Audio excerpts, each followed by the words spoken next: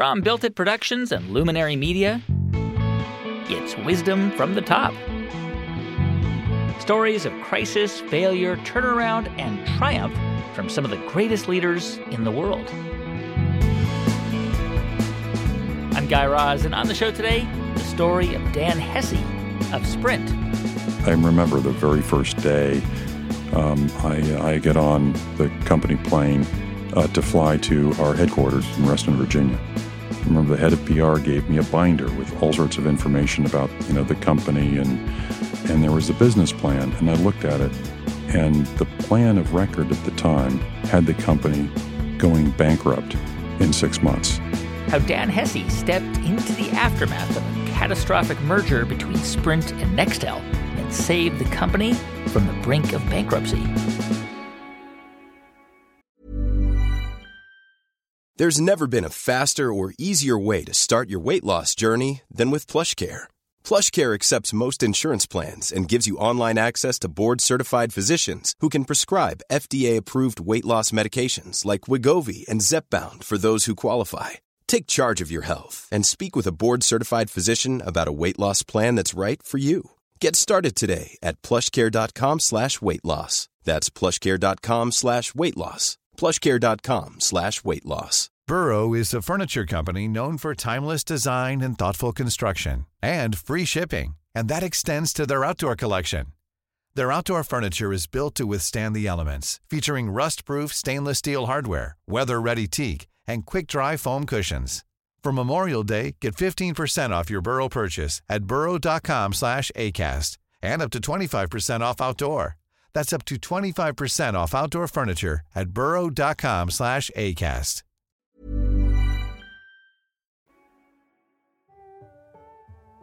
Do you remember life before cell phones?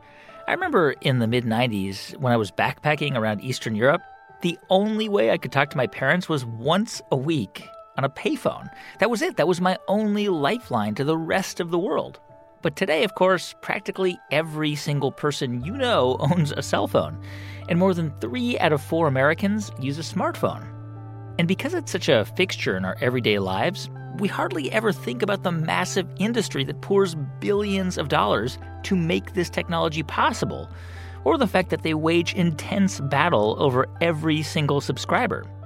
And a big reason why is because in that industry, there are just a handful of big players. You've got AT&T, Verizon, T-Mobile, and Sprint.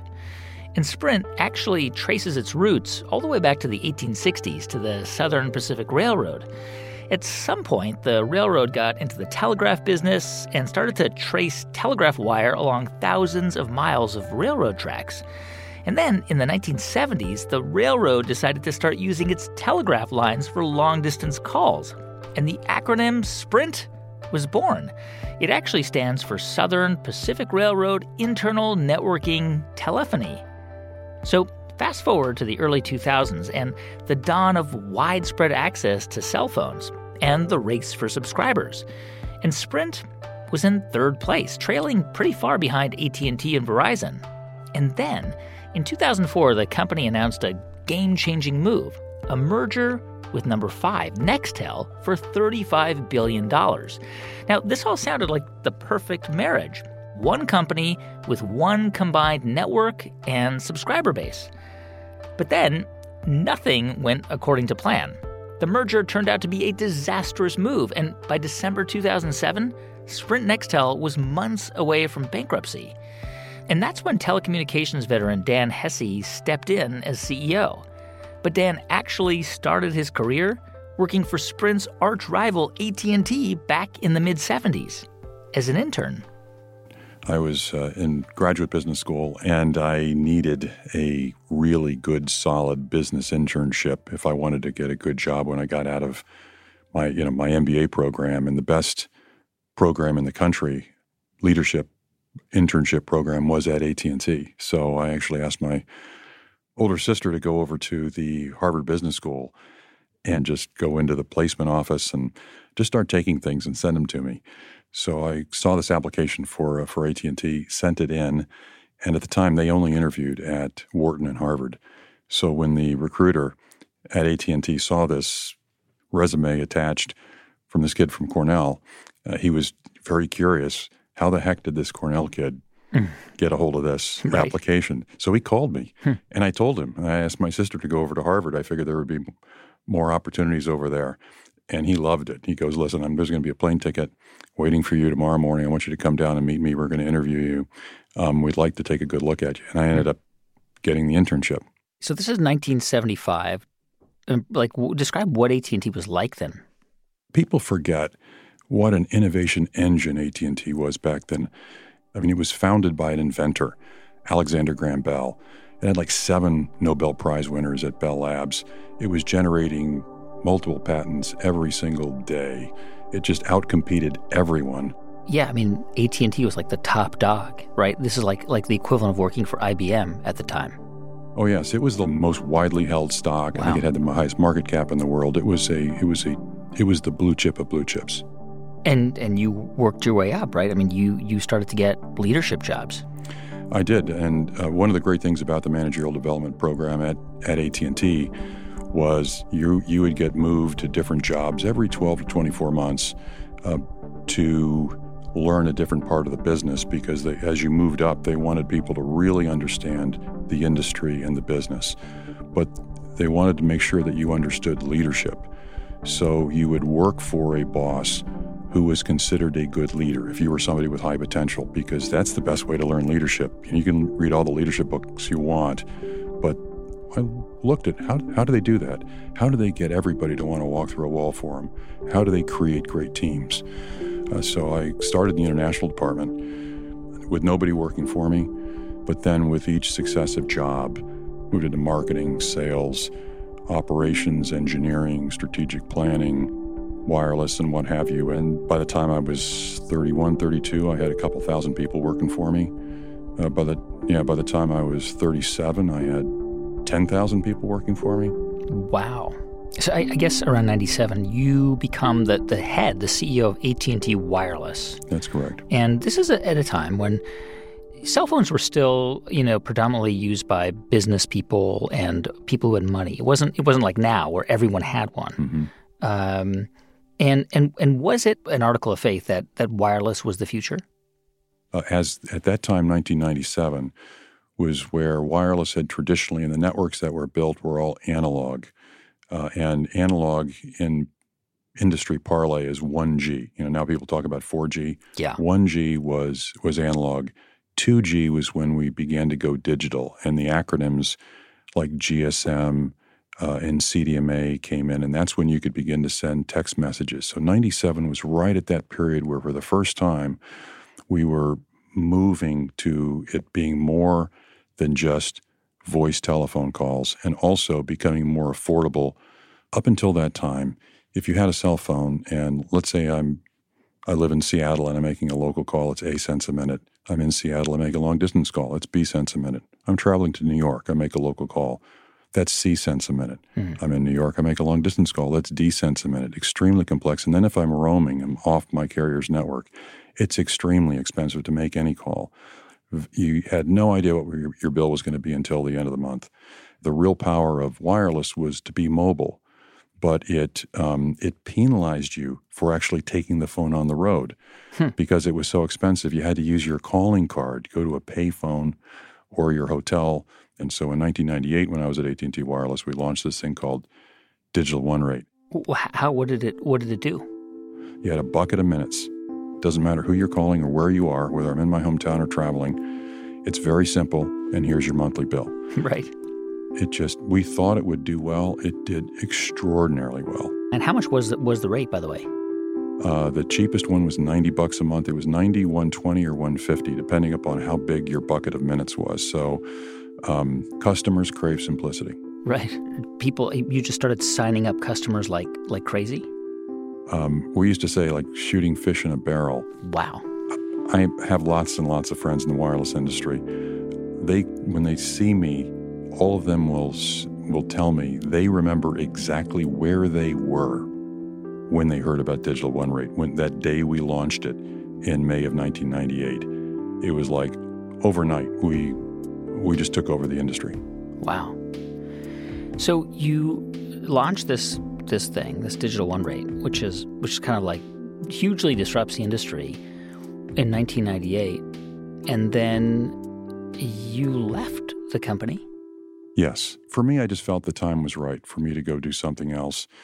Also, it was March 2000 when I left. And of course, the stock market, you had the internet stocks doing extremely well. And all these friends of mine had left to do startups, which were worth, of course, a lot of money on paper and what have you. And it just looked like a new frontier. And I didn't want to look back at the end of my career saying, I really wish I would have tried one of those startups or what have you. So it looked like a fun thing to go do. So I decided to leave and go do a startup in Seattle, which I did for 4 years. What was a startup? What did it do? A company called TerraBeam, and what it did was it manufactured high-capacity wireless equipment phenomenally fast. It was like fiber speeds. I think we were a little bit ahead of our time. The company did okay. We sold the company 4 years, after I was there, and we made it through that incredible crash when any competitor of ours that was doing anything even remotely like us went out of business. At least we stayed in business, but the demand for that kind of capacity, we were still ahead of our time. So when that startup period ended, you went back into the kind of the traditional telecom industry. You joined Sprint. You were brought in as a CEO of one of its companies. What's the story? How did you get back in? Sprint had just announced its merger with Nextel, and they were taking the landline division of what had been part of Sprint and going to spin it off into a separate public company called Embark. So I was hired to be the CEO of Embark. Were you essentially integrated into the Sprint family of business? Well, only for a very short period of time. So I came in right before the spin-out, basically to make sure that the spin-out was done right and well. And then we would have really nothing to do with one another. So I did come into Sprint, but moved off into a separate company and was not part of the Sprint family anymore. We were completely on our own and very separate. 2 years later, Sprint does tap you to join them as the CEO. So essentially, you were moving to a brand new company? Yes, absolutely. Separate board of directors. As a matter of fact, I needed to get the okay.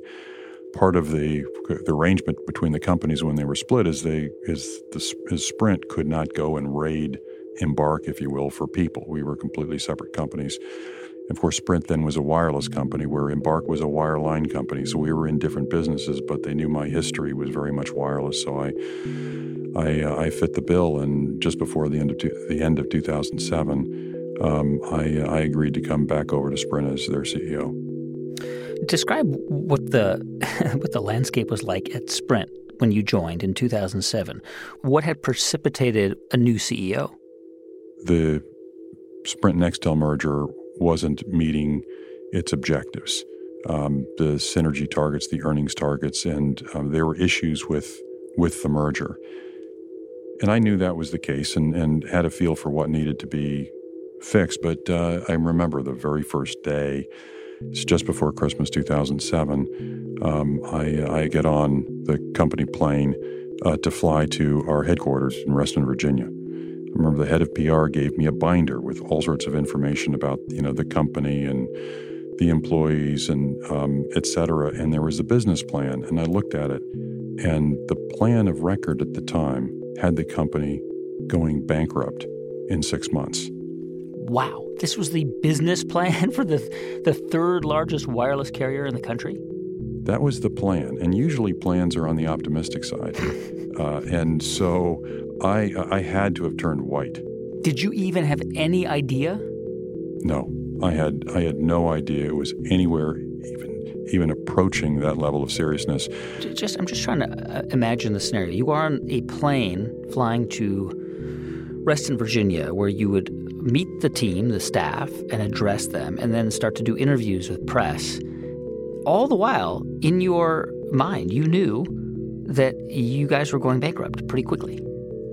Well, I didn't know we were. I knew that was the plan. Yeah. And that plan was a plan. And so in my mind, I was going to get to the bottom of this and find out why, what are the assumptions in there, and how can we fix this, because this is unacceptable. What I'm trying to understand is, because a CEO is sort of like the chief cheerleader for a company, right? Yes. You've got to sort of show the best side of the company and represent the company and do well by your shareholders, et cetera. Mm-hmm. Do you remember the first time you addressed the staff at Sprint? Do you remember what you said to them? Yeah, you say you never waste a good crisis. And so the rank and file sensed that the company was in deep trouble, but they were energized when the CEO got up there and told it to him very straight about how serious the issues were. You told them that? I didn't tell them about bankruptcy, but they needed for me to recognize that we were in real trouble, which I did, but also confidence that we were going to get out of it. As a matter of fact, one of the first things I did, I thought about this fantastic story. It was a documentary called The Endurance about Sir Ernest Shackleton's voyage to the South Pole. Now, this was truly life and death. It is an amazing story of courage, resilience, innovation, leadership, morale building. That's immediately who I thought of. And I went and actually got 100 copies of the DVD and sent it to my top 100 leaders in the company and told them, watch this. This is the way we're going to lead, and we're going to make it out of here. When you started to dig into why Sprint found itself in this situation, what did you find? One of the things you learn when you look at M&A or mergers is mergers of equals almost never work. What had happened with Sprint and Nextel is you had the leadership team, you had the executive chairman and the chief financial officer come from Nextel. You had the CEO and the COO come from Sprint. The rest of the leadership team was just 50-50. The board of directors, 50% from Sprint, 50% from Nextel. You had two headquarters. You made the name Sprint Nextel, but you took the Nextel colors, black and gold. It was right down the middle, kind of two cultures in the company. No one was really in charge. There was also another issue with this particular merger. Typically, you're able to get all these synergies by combining the networks. The networks are by far the most expensive asset, if you will, that a telecom company has. And so sure. What they found is that when the companies came together was that the Sprint network, which was kind of CDMA mid-band, and the Nextel network, which was low band, what's called IDEN, were totally incompatible. Ooh. There were no network synergies at all. And that was the big number that was supposed to kind of drive the shareholder return for this merger, and it wasn't there. So let me see if I understand this. Everyone thought that the merger would be a good idea, right? Because if you combine the Sprint and then the Nextel networks, you have a bigger network, and then presumably everyone was banking on this to raise shareholder returns. Exactly. So was the merger the key reason why the company was in such bad shape, or was it also that Sprint wasn't creating new products? Like it wasn't signing up customers, or were they all, was this all connected? They're all connected. It was largely because the incentive systems and the objectives were about hitting expense targets. And when the expenses couldn't be reduced by taking out network costs, by putting the networks together, they started looking in other places like customer service and customer care. So customer service started declining, so customers began to leave. So you had revenues coming down. But it all comes back to the merger. Because you're essentially merging two completely different worlds, cultures. Exactly. And everyone in the firm should be on the same page culture-wise, because that's the lubricant. It's the how things get done. It's the human embodiment of your brand, and that just didn't exist because with this merger of equals, everyone still identified and thought of themselves as either a Sprint person or a Nextel person. No one that I met identified as a Sprint Nextel person. All right, so you get there in December of 2007 with a 6-month plan to go bankrupt.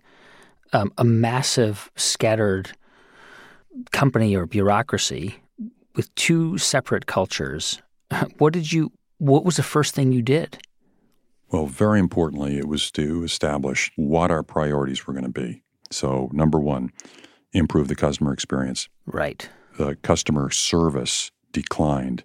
The most noticeable way it declined was customers couldn't get somebody to answer their phone call when they called Sprint for service. The hold times were really, really high, and customers were abandoning. And after they had done this a few times, they just left. We wanted to get the calls to customer care down, because if we could do that, we could answer their calls in a reasonable period of time. Yeah. So I assigned every call that came into customer care for a network issue to the head of network. If somebody was calling because they didn't understand their rate plan or they were on the wrong rate plan, I held sales responsible for getting that number down. I held customer care responsible for repeat calls. That is, if somebody called in and their problem wasn't solved the first time, you're responsible for that. So everybody has an assigned number that they're responsible for getting down. And what happened? The number of calls went away. We also looked at why else are people calling. The number one reason people were calling customer care was some question on their bill. So going back to my lessons at AT&T, I said, how can we get this number way down? I know. We'll create an unlimited plan where your bill's the same every month. If you want what we called Simply Everything, we were the first in the industry to do it. And this was also when data was also brand new. So the complexity back then is you had your voice charges, for all your voice calls. Yeah. Then you had another thing for your texts.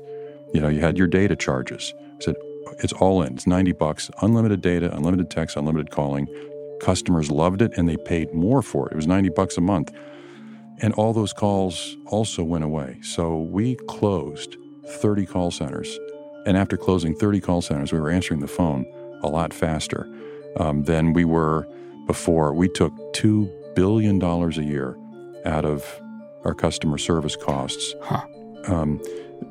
It's counterintuitive, but great customer service costs less.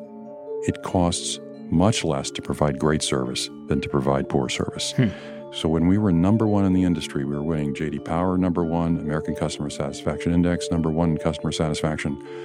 We were spending $2 billion less than when we were ranked last in the industry in customer satisfaction, which is where we started. Yeah, I mean, it does sound counterintuitive that essentially by cutting back and cutting down and trying to cut down on the number of calls, you actually got higher ratings. But what's not clear to me is how did you – I mean, if somebody needed to call, they're going to call, right? They were going to call customer service.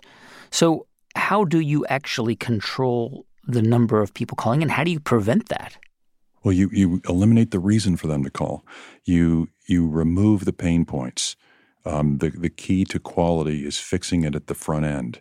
Make sure it never breaks. So if you have a product that never breaks, your customer service costs are really low. If you have a product that breaks a lot, your customer service calls are many and your costs are high. So this Simply Everything idea, this plan that would combine all the different costs into just one flat rate, it sounds like that was really motivated by a necessity to deal with this customer service crisis. That was a piece of it. We viewed it as a market opportunity to differentiate ourselves because also part of the brand was innovation. So we wanted to innovate. We were moving into this new data world.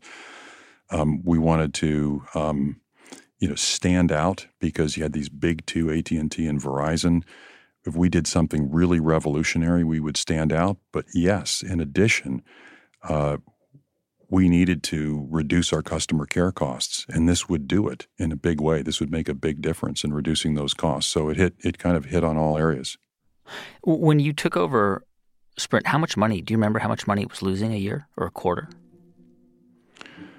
I don't remember the number exactly, but in essence, all the numbers were moving in the wrong direction. So you were going to hit a point where you were not making any income at all.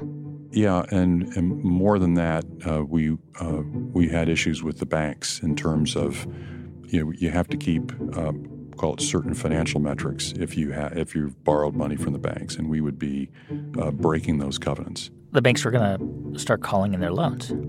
Yes, where the banks could, in essence, force bankruptcy and take over the company. And presumably you had to make significant cutbacks, right? Absolutely. Substantial ones. Talking to the leadership team and, in terms of who wanted to stay with the company over the next 2 years, knowing that we were going to have to lay off a lot of people, because that's difficult. That is, without question, the most difficult thing a leader has to do and the most difficult thing a CEO has to do. And that was what wore on me the most those first couple of years. And, massive layoffs. How many jobs did you have to cut ultimately? Well, when I got to Sprint, the company had about 62,000 employees, 62,000. And within just a few years, we were down to 40,000. Wow. Yeah. So that's hard, right? I mean, of course, it's hardest on the people who lose their jobs. How do you, as the person who ultimately is like the symbol of this, that a lot of people are, they look to Dan Hesse and they say, he's the guy that fired me. Does that weigh on you? Did that weigh on you? It does, but I think that everybody understood that it was necessary. You are very straightforward with respect to the economics and detailed economics. I took the team through it.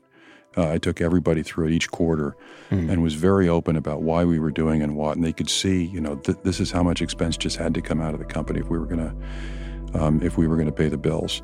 Secondly, though, is how you do it. And do you treat people well and with respect? I'm still close to and friends with lots of people that I had to have the tough conversation with that left the business.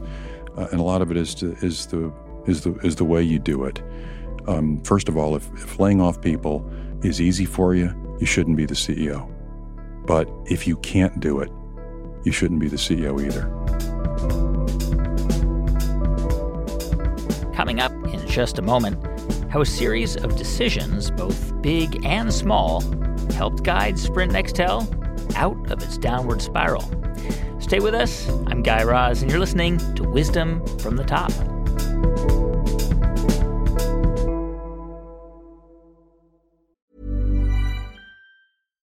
Hi, I'm Daniel, founder of Pretty Litter. Cats and cat owners deserve better than any old-fashioned litter. That's why I teamed up with scientists and veterinarians to create Pretty Litter. Its innovative crystal formula has superior odor control and weighs up to 80% less than clay litter. Pretty Litter even monitors health by changing colors to help detect early signs of potential illness. It's the world's smartest kitty litter. Go to prettylitter.com and use code ACAST for 20% off your first order and a free cat toy. Terms and conditions apply. See site for details. There's never been a faster or easier way to start your weight loss journey than with PlushCare. PlushCare accepts most insurance plans and gives you online access to board-certified physicians who can prescribe FDA-approved weight loss medications like Wegovy and Zepbound for those who qualify. Take charge of your health and speak with a board-certified physician about a weight loss plan that's right for you. Get started today at plushcare.com/weight-loss. That's plushcare.com/weight-loss. plushcare.com/weight-loss. Hiring for your small business? If you're not looking for professionals on LinkedIn, you're looking in the wrong place. That's like looking for your car keys in a fish tank. LinkedIn helps you hire professionals you can't find anywhere else, even those who aren't actively searching for a new job but might be open to the perfect role. In a given month, over 70% of LinkedIn users don't even visit other leading job sites. So start looking in the right place. With LinkedIn, you can hire professionals like a professional. Post your free job on linkedin.com/people today. Generative AI is not a one-size-fits-all. If you're powering a customer chat experience, you need instant speed at low cost. If you're doing complex R&D or advanced analysis, you need frontier intelligence. The Claude 3 model family from Anthropic offers a model for every task and budget. Claude 3 Opus sets new industry benchmarks for intelligence. Sonnet strikes the perfect balance between speed and skill. And Haiku is the fastest and most cost-effective model on the market. Join the thousands of enterprises who trust Anthropic to power their AI solutions. Visit anthropic.com/Claude today.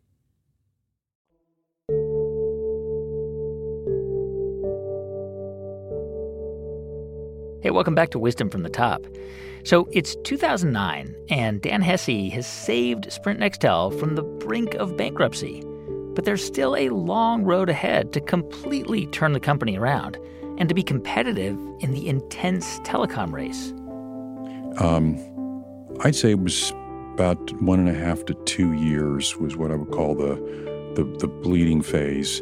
So by the middle of 2008, we were already seeing a lot of the metrics, customer metrics, begin to move in a very positive direction.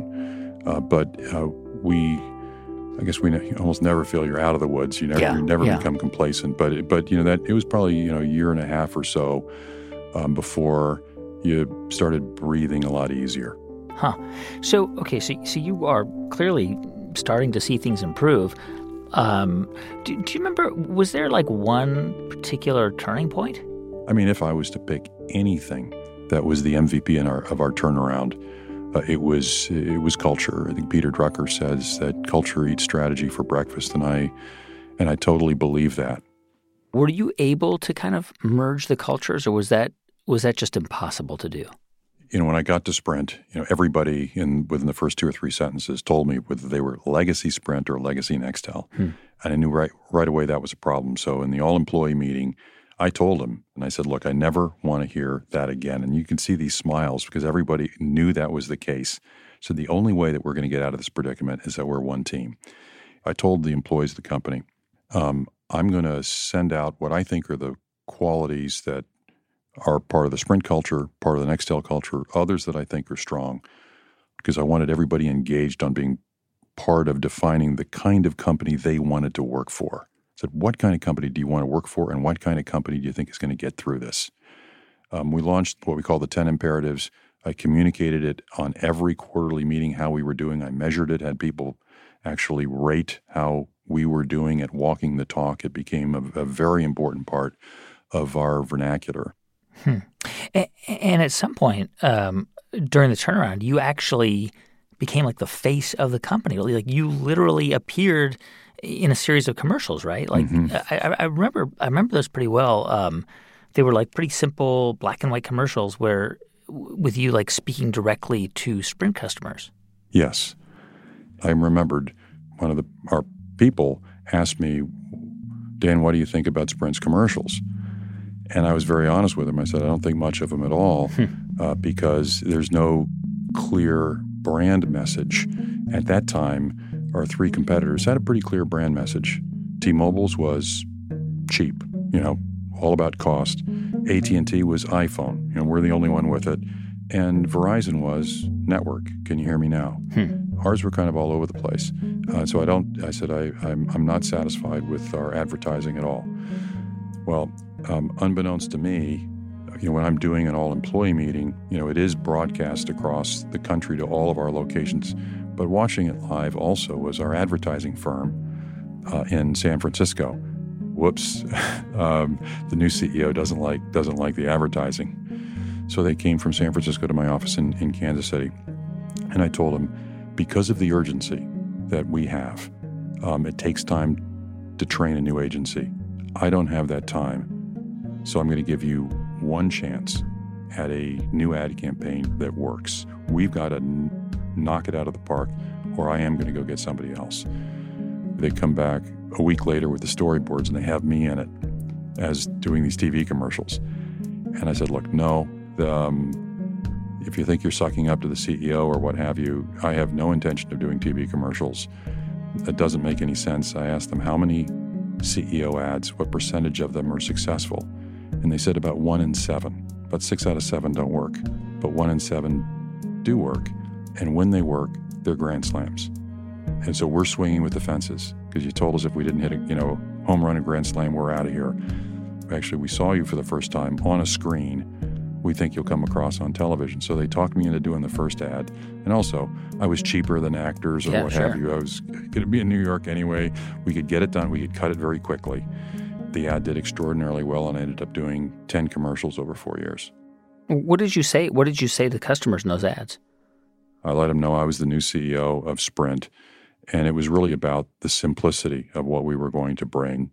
It resonated, and the brand recall was very strong.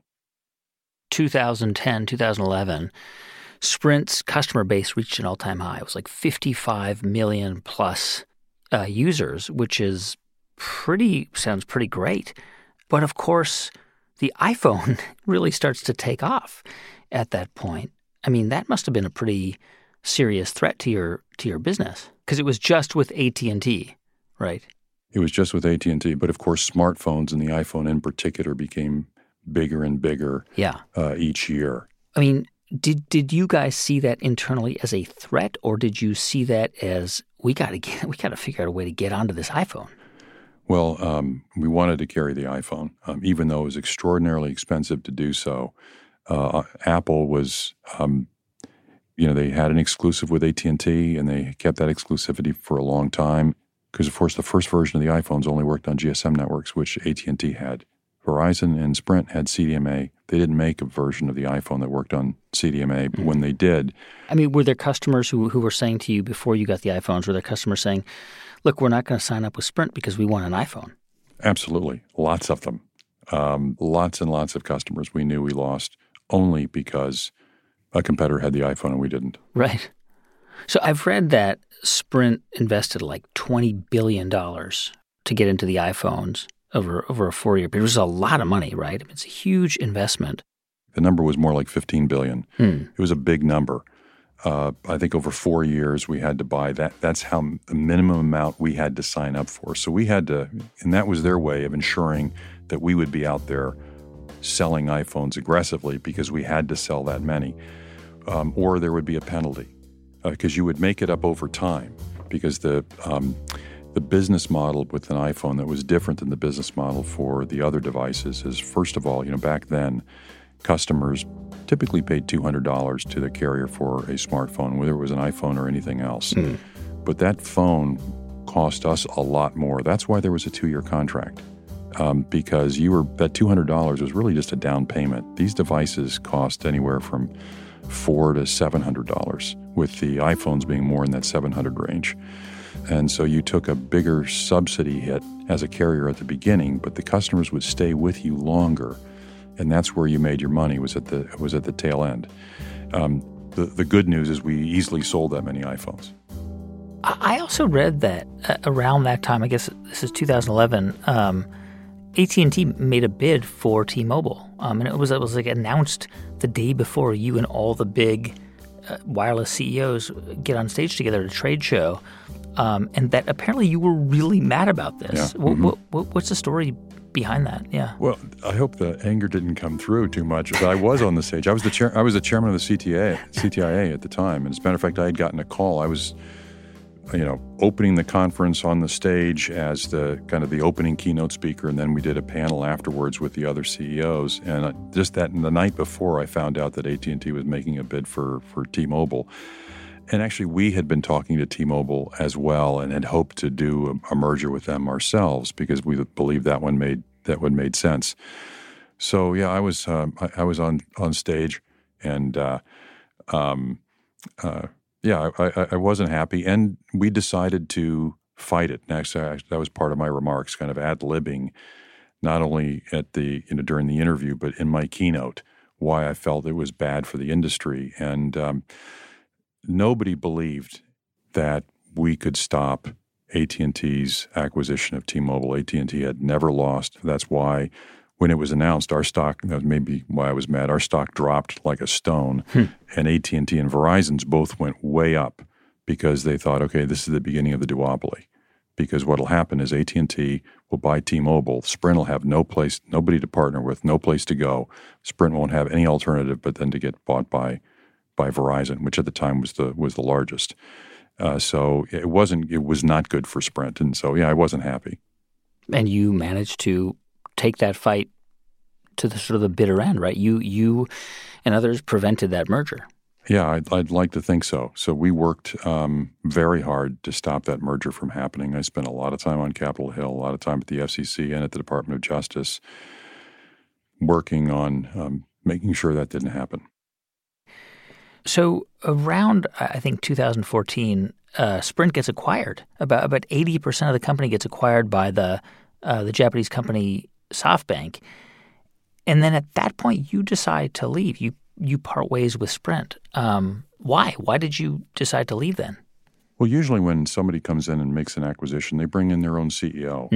And I agreed to stay on for a period of time, for a transition period, an undefined transition period. But it made sense for me to leave after the heavy lifting of, we'll call it the network upgrade to LTE. So the last 2 years I was there, 2013, 2014, we shut down the Nextel network, but we also ripped out every nut, bolt, and screw from the Clearwire network and the Sprint network to put LTE on all of it. So it was tough for us. It's almost what you call the J curve, where we had been growing subscribers on Sprint at the fastest rate of anybody in the industry. We had we were number one in customer satisfaction and everything. But we had, if you will, this dog's breakfast of these three different networks that were completely incompatible: the Nextel network, the Sprint network, and the Clearwire network. So the only way to have a truly great network was to rip it all out completely and start all over with the new 4G network. And so it was tough from a customer service point of view. We tell our customers, pardon our dust. It's almost like, when they're working on the highway, let's say they're going to make a 4-lane highway a 10-lane highway. For a period of time, they're going to take you down from 4 lanes to 2 lanes. That's what we had to do. But then when we were done, you had this big, beautiful network. The rip and replace would be finished around August of 2014. And so that was about the right time to transition. And when you have an owner of over 80%, they should logically have their person in charge. How did the stock price do over the course of your tenure?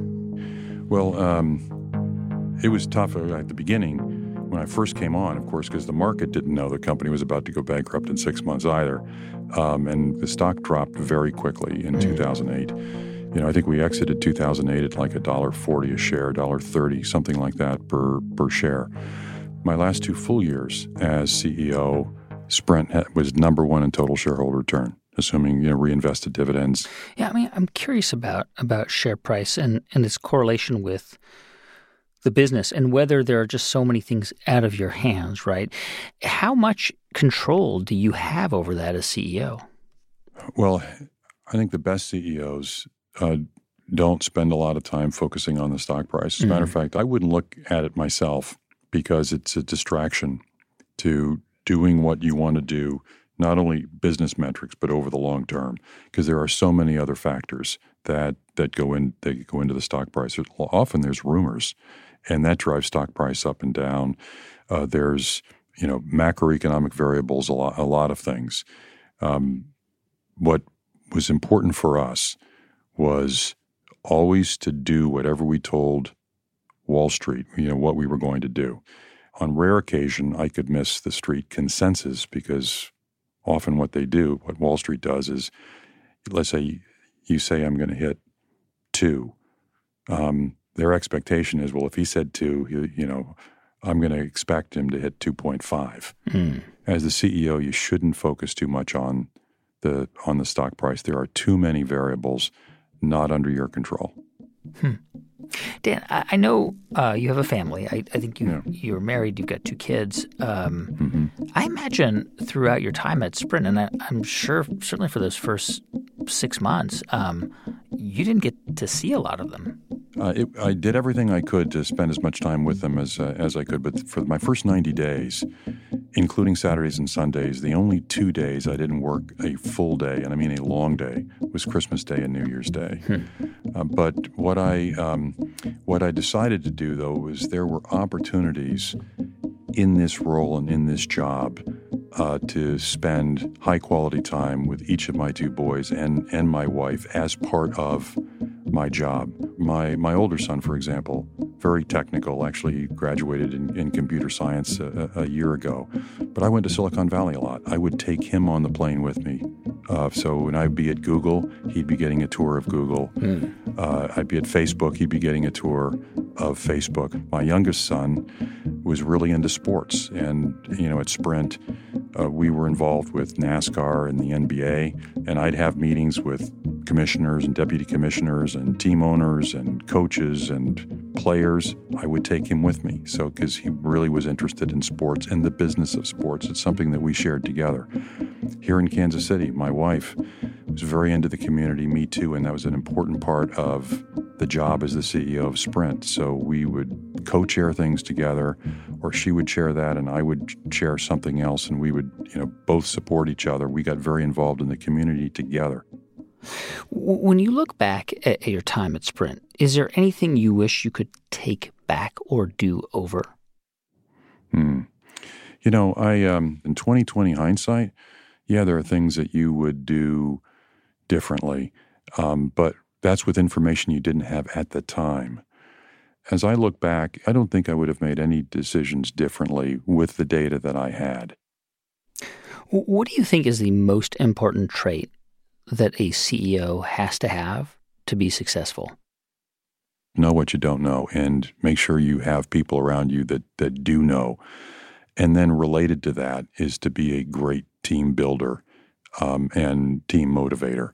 A CEO has to be able to work through others. You can't be, if you will, the center. You have to be willing to trust those around you that they work well as a team. What do you think is the key lesson or lessons you learned about leadership from your time at Sprint? I'd say that number one is the importance of culture, and particularly a culture that focuses on customers and employees. That's really what got the company through its difficult time. If you're empowered to take care of the customer and give great customer service, you like your job a lot more. Let's say you're on Southwest Airlines. You can tell those people like working at that airline, and that makes you feel more favorably toward that company. And so to engage our employees with our customers, we would meet in the cafeteria and write these like Jimmy Fallon thank you notes to our customers. Of all lessons, it's so important, the environment that you want to create that is the key to moving companies through difficult times, especially difficult times like we faced with these significant layoffs and these very serious financial issues. Having the team engaged and feeling close to one another as well as close to our customers made a huge difference. Well, just one last question for you. Do you think, Dan, that you were born a leader, or do you think that you learned how to become one? I think the latter. I think I learned how to become one. I was fortunate that my father was a leader. He went to West Point. He was a military officer. He led people. I played a lot of team sports, and that was a great education because you learn not only how to be a great team member, but then if you're a captain, how to be a good captain, a coach, what makes a great coach, who would you do anything, if you will, for? And then working, especially at AT&T, and having these fantastic mentors and people that I worked for and could observe. I learned an awful lot from them. So I really don't think leaders are born. I think they're made. That's Dan Hesse. Dan currently serves as chair of the Technology Subcommittee at PNC Financial Services Group. And remember how Dan fought tooth and nail to stop the AT&T and T-Mobile merger? Well, for the past 2 years, Sprint and T-Mobile have been discussing a new merger. They're still waiting for a decision from the FCC. Thanks for listening to the show this week. Our music was composed and performed by Drop Electric. I'm Guy Raz, and you've been listening to Wisdom from the Top from Built It Productions and Luminary Media.